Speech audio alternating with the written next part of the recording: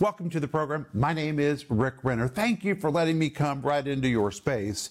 Today, we're going to be returning to James chapter 4, such a marvelous chapter in the New Testament about the Holy Spirit's presence in our life. If you didn't see yesterday's program, please go back to the archives and see it, or order the whole series, which is called Partnering with the Holy Spirit and Planning for Tomorrow and the Future. You know, Denise saw yesterday's program.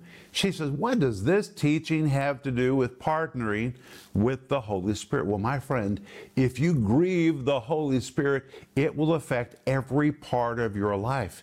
But if you maintain a rich experience with the Lord and with the Spirit of God, you can partner with Him.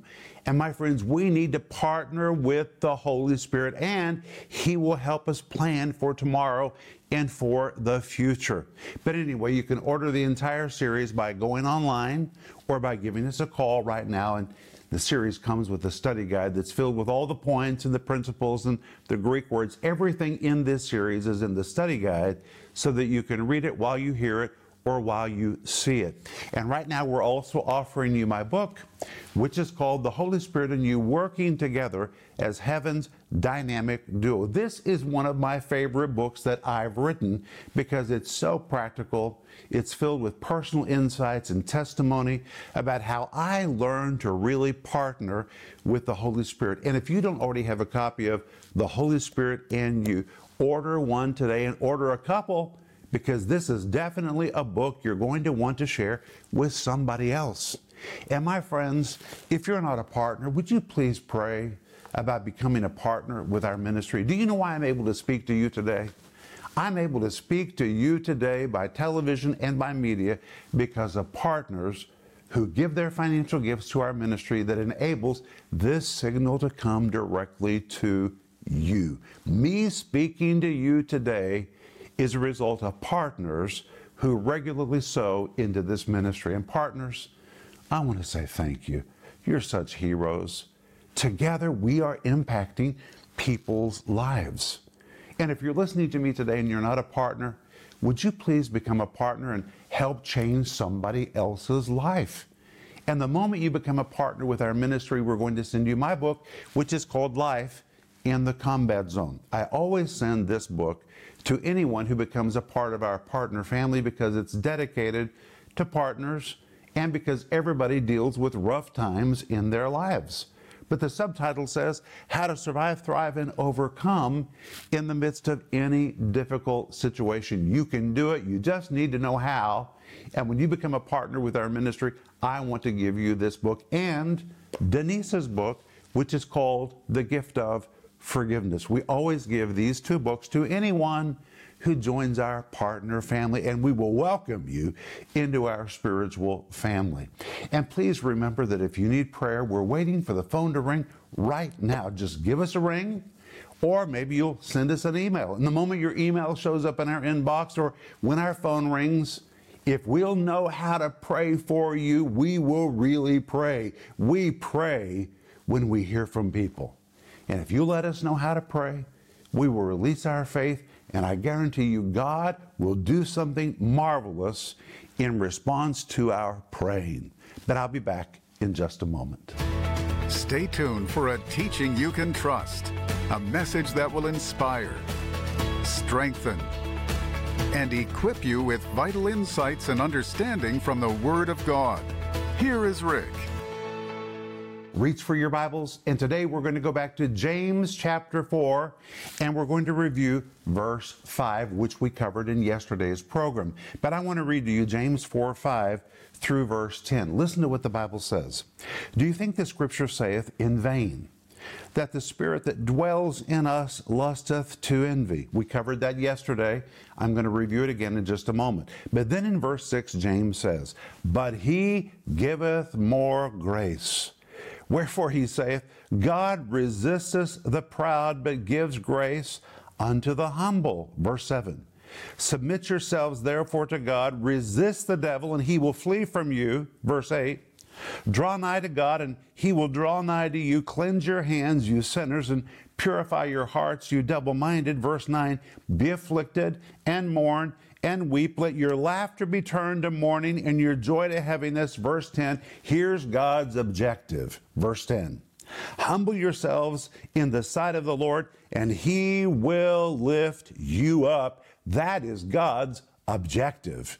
But today we're going to begin in verse 5 and review what we covered yesterday.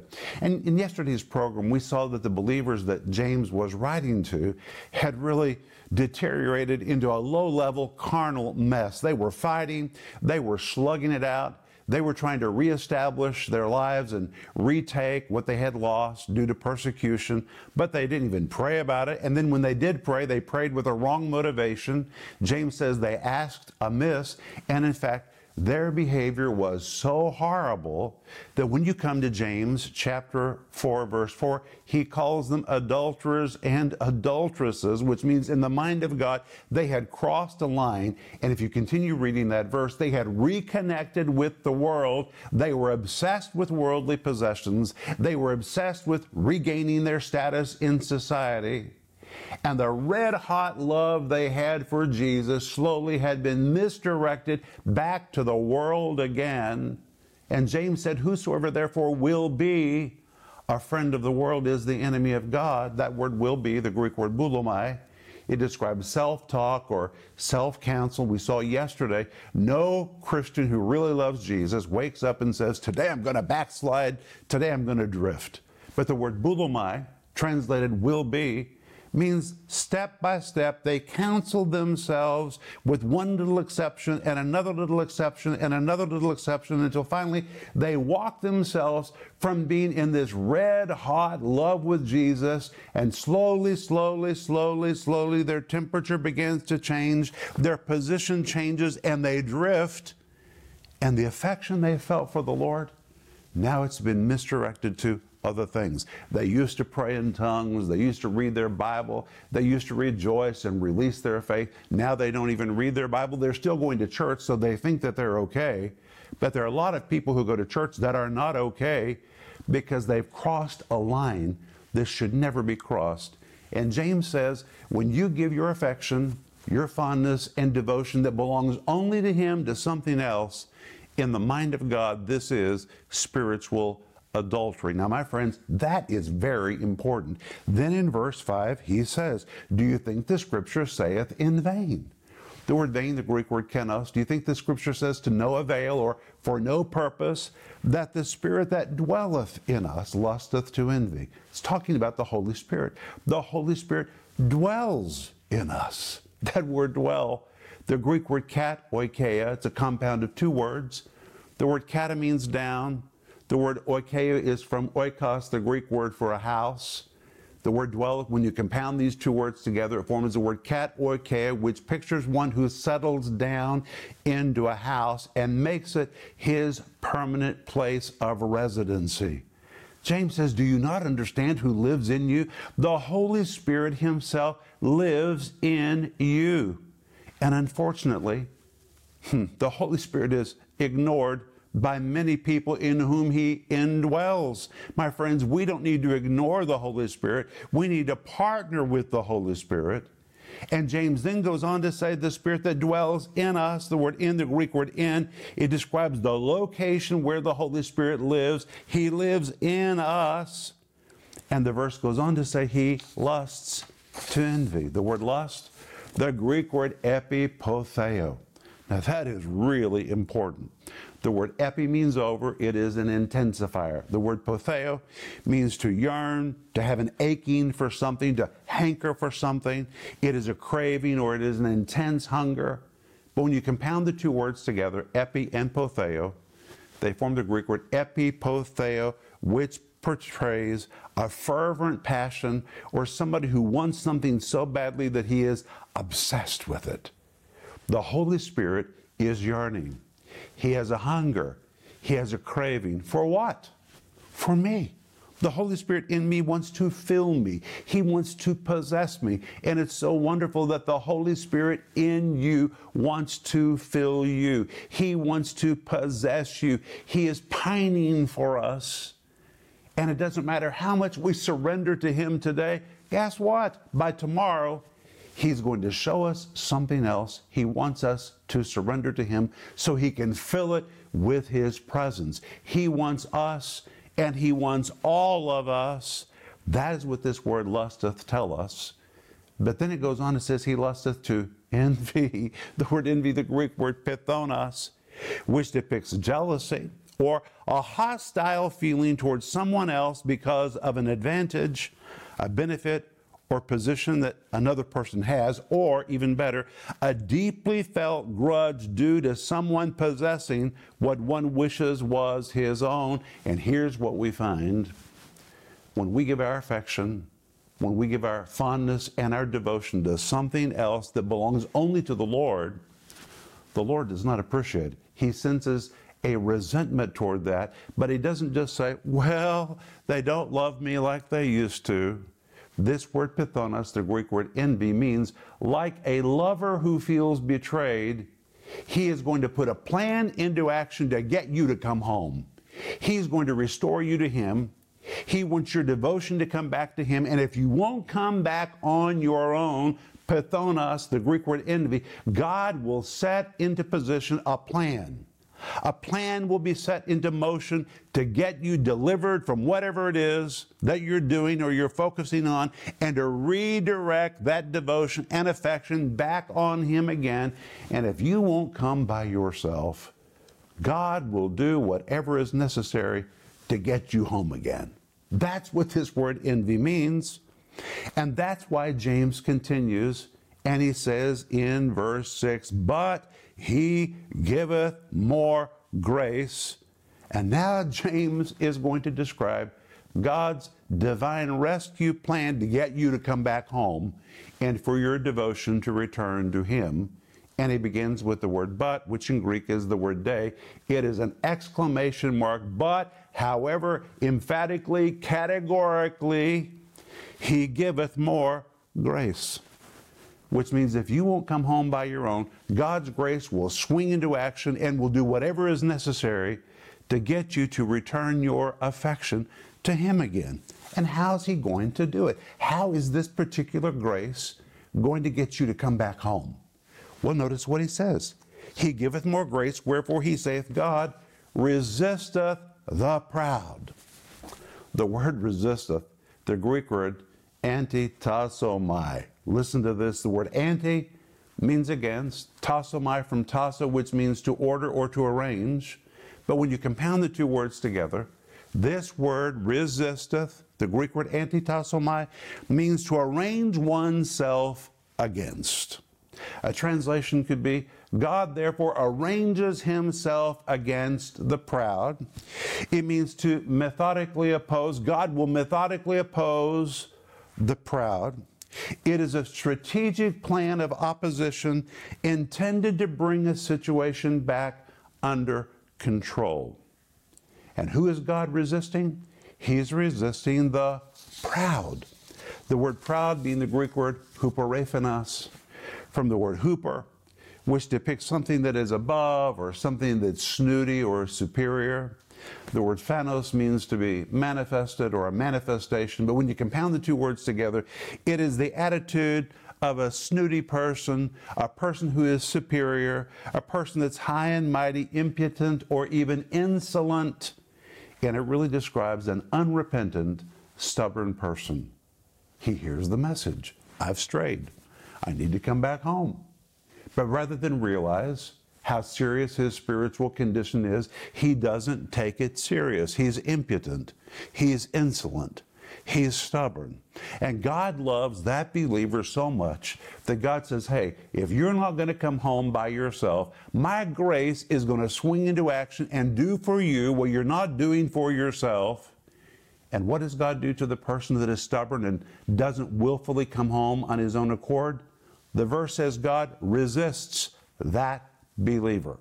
Now that's a teaching you may not hear very often, but there are times when God resists believers.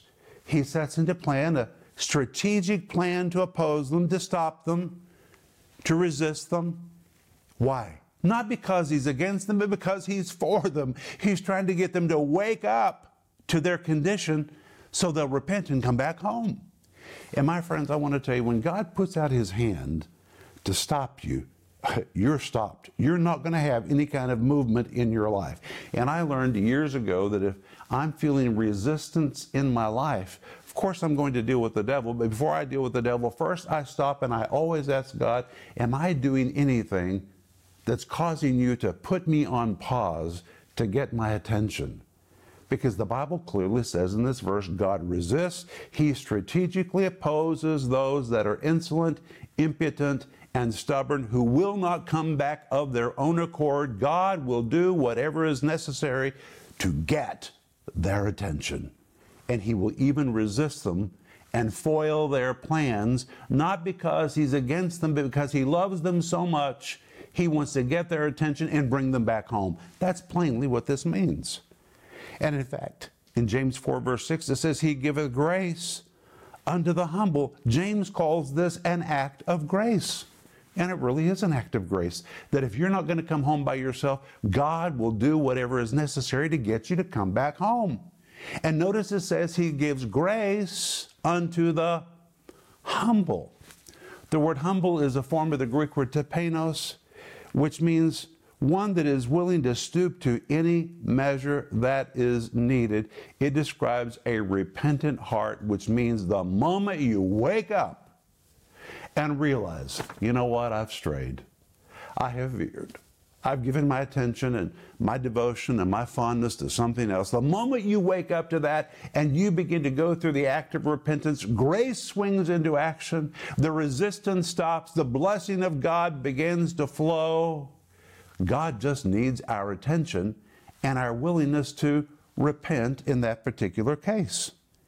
And in James chapter 4, verse 7, it says, submit yourselves therefore to God, resist the devil, and he'll flee from you. The word submit, the Greek word hupotasso, which means get things back in order. It describes your submission to the authority of God. You've wandered from it. Now realign yourself under God, and then you can resist the devil. And the word resist, the Greek word anthistemi, which means to stand against the devil. It describes the attitude of one who is fiercely opposed to something and therefore does everything he can in his power to resist it, to stand against, or to defy. And the Bible says you can resist the devil and he will do what? He will flee from you. Flee from you. The word flee is the Greek word which means to flee, to take flight, to run away, to run as fast as possible, or even to escape. He will try to escape from you. It pictures one's feet flying as he runs from a situation, which means if you get everything right between you and the Lord and you realign yourself under his authority, it then gives you power to resist things that have come against you. And in fact, you're so aligned under the authority of God, the devil will try to escape from you. It is the very word, this word flee, which was used to depict a lawbreaker who flees in terror from a city or a nation lest he be prosecuted. The devil knows, I better get out of here because this person has gotten his relationship with God right, and it gives this person authority over me. He will flee from you. That's the promise of Scripture. But then you come to James chapter 4, verse 8, and we find that the particular believers James was writing to had so strayed that they had calloused themselves spiritually. They had calloused themselves. Well, when you've calloused yourself, you have to go through a process to renew your spiritual sensitivity. And now he describes that process beginning in verse 8. Draw nigh to God, and God will draw nigh to you. In Greek, the words draw nigh means draw as near as possible. If you draw near to God, God will draw near to you, and you find that God responds to contrition. It's like metal and a magnet. When a person has contrition in his heart, it attracts the presence of God. It brings God to you. And that's what this verse says. Draw nigh to God, and God will draw nigh to you. And then he says, cleanse your hands, you sinners, and purify your hearts. James calls his readers sinners, which in Greek really describes those who keep missing the mark. They're messing up all the time. He's not judging them. He's not condemning them. He's saying, guys, you are really failing to hit the bullseye. You're missing the mark. You keep falling short of what God expects and what God approves. And he says, you need to purify your hearts. The word purify is a form of the Greek word hagnos. It describes something purified and free from defilement, pure inside and out. It represents the process of doing whatever is necessary to be free from defilement and to be cleansed. And it even described those who ceremonially cleanse themselves with water. And I'm going to read you from my notes. Though the water is the agent that cleanses, the water is the agent that cleanses, the worshiper had to put his hands into the water to be cleansed. If he did not participate, the water would do nothing for him. And likewise, the blood of Jesus is there, but you have to extend yourself to receive that. Your participation is required for a cleansing to take place. And he says, purify your hearts. The word hearts being the Greek word kardia. It describes the deepest level possible. Go for the deepest cleansing possible, ye double-minded. The word double-minded, the Greek word disukos, it describes a person with two heads or two souls, someone that's pulled in different directions. One day they want to serve the Lord. The next day their mind is back on the world. They're wishy-washy in their spiritual commitment. He says, hey guys, you need to be ceremonially cleansed. The cleansing power is available. It is the blood. It is the water of the word, but you've got to be involved. You have to participate to receive this cleansing. And then he says in verse 9, remarkably, be afflicted and mourn and weep. Let your laughter be turned to mourning and your joy to heaviness. This word joy here would be lightheartedness. They were not taking serious their spiritual condition. He said, let it be turned to heaviness. The word heaviness is a Greek word which describes a deep contemplative look. You need to really understand what has happened to you spiritually. And then he says in verse 10, humble yourself in the eyes of the Lord, and he shall lift you up. And that is God's objective. He wants to lift you up, but he needs you first to come home. He needs you to organize yourself under his authority, to humble yourself. That word humble means to stoop to any level necessary. Stoop to any level necessary that God requires of you to get things right, to be cleansed, participate in the cleansing, humble yourselves in the sight of the Lord, and he will lift you up. We're talking about full restoration. And in fact, the words lift you up in Greek means the highest or most eminent place. It pictures a place of dignity, to elevate or to exalt one to a place of eminence and dignity. That's what God wants to do in your life. But if you've strayed, you have to come back home, and it begins with the act of recognition, contrition. And if you'll be contrite, if you'll draw near to God, God will draw near to you. If you will contemplate what really is your spiritual condition, recognize what needs to be changed, and be willing to do whatever God requires you to do, it will initiate the process for God to bring you from a low place back to a very high place of dignity. And that is God's objective in your life. I'll be back in just a moment, and I want to pray for you. Do you know how to partner with the Holy Spirit and work with God? Do you know what to do to make the Holy Spirit feel comfortable in your life, and how to throw open the door for Him to do powerful work in your life?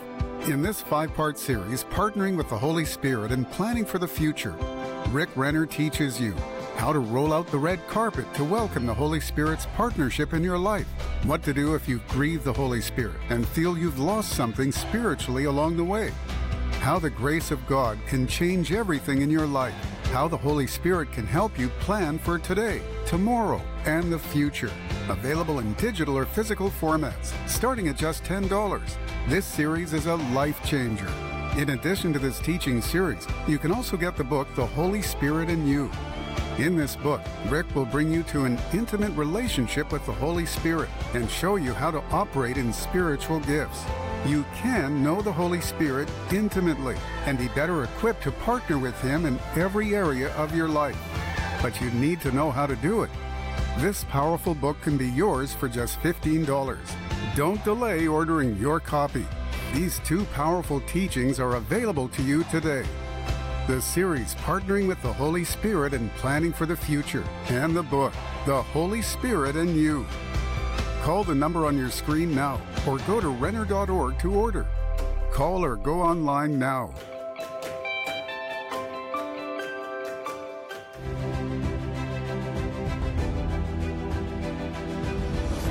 Hey friends, this is Rick Renner, and right now I'm standing in what's going to be the future studio for our television ministry in Moscow, Russia. Who would have ever believed that we would be broadcasting the Word of God from Moscow to the ends of the earth? But that's exactly what's happening. Romans 10:18 says their words will go into all the world, their voice to the ends of the earth, and it's really happening.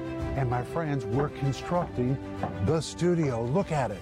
The walls are starting to go up, and within just 2 weeks, this entire building will be standing with the roof, the doors, the windows, everything. And then the work begins on the interior. And I get so excited thinking that right where I'm standing is where I'm going to be seated looking into the camera to teach the Word of God to people all over the world who are crying out and who are saying, God, please send us someone with teaching that we can trust. I believe that's our assignment. Proverbs 10:21 says, the lips of the righteous feed many, and I know our job is to feed many the Word of God, and we do it because of the anointing and because of your help as partners. Thank you for being part of the giving team that's making this come to pass. And if you're not already a part of the giving team, please, would you pray about joining us to help us make this dream become a reality? We're off to a good start, but we need to finish, and we need as many people as possible to participate. So I welcome you to our giving team, and I thank you in advance for everything that you're going to do.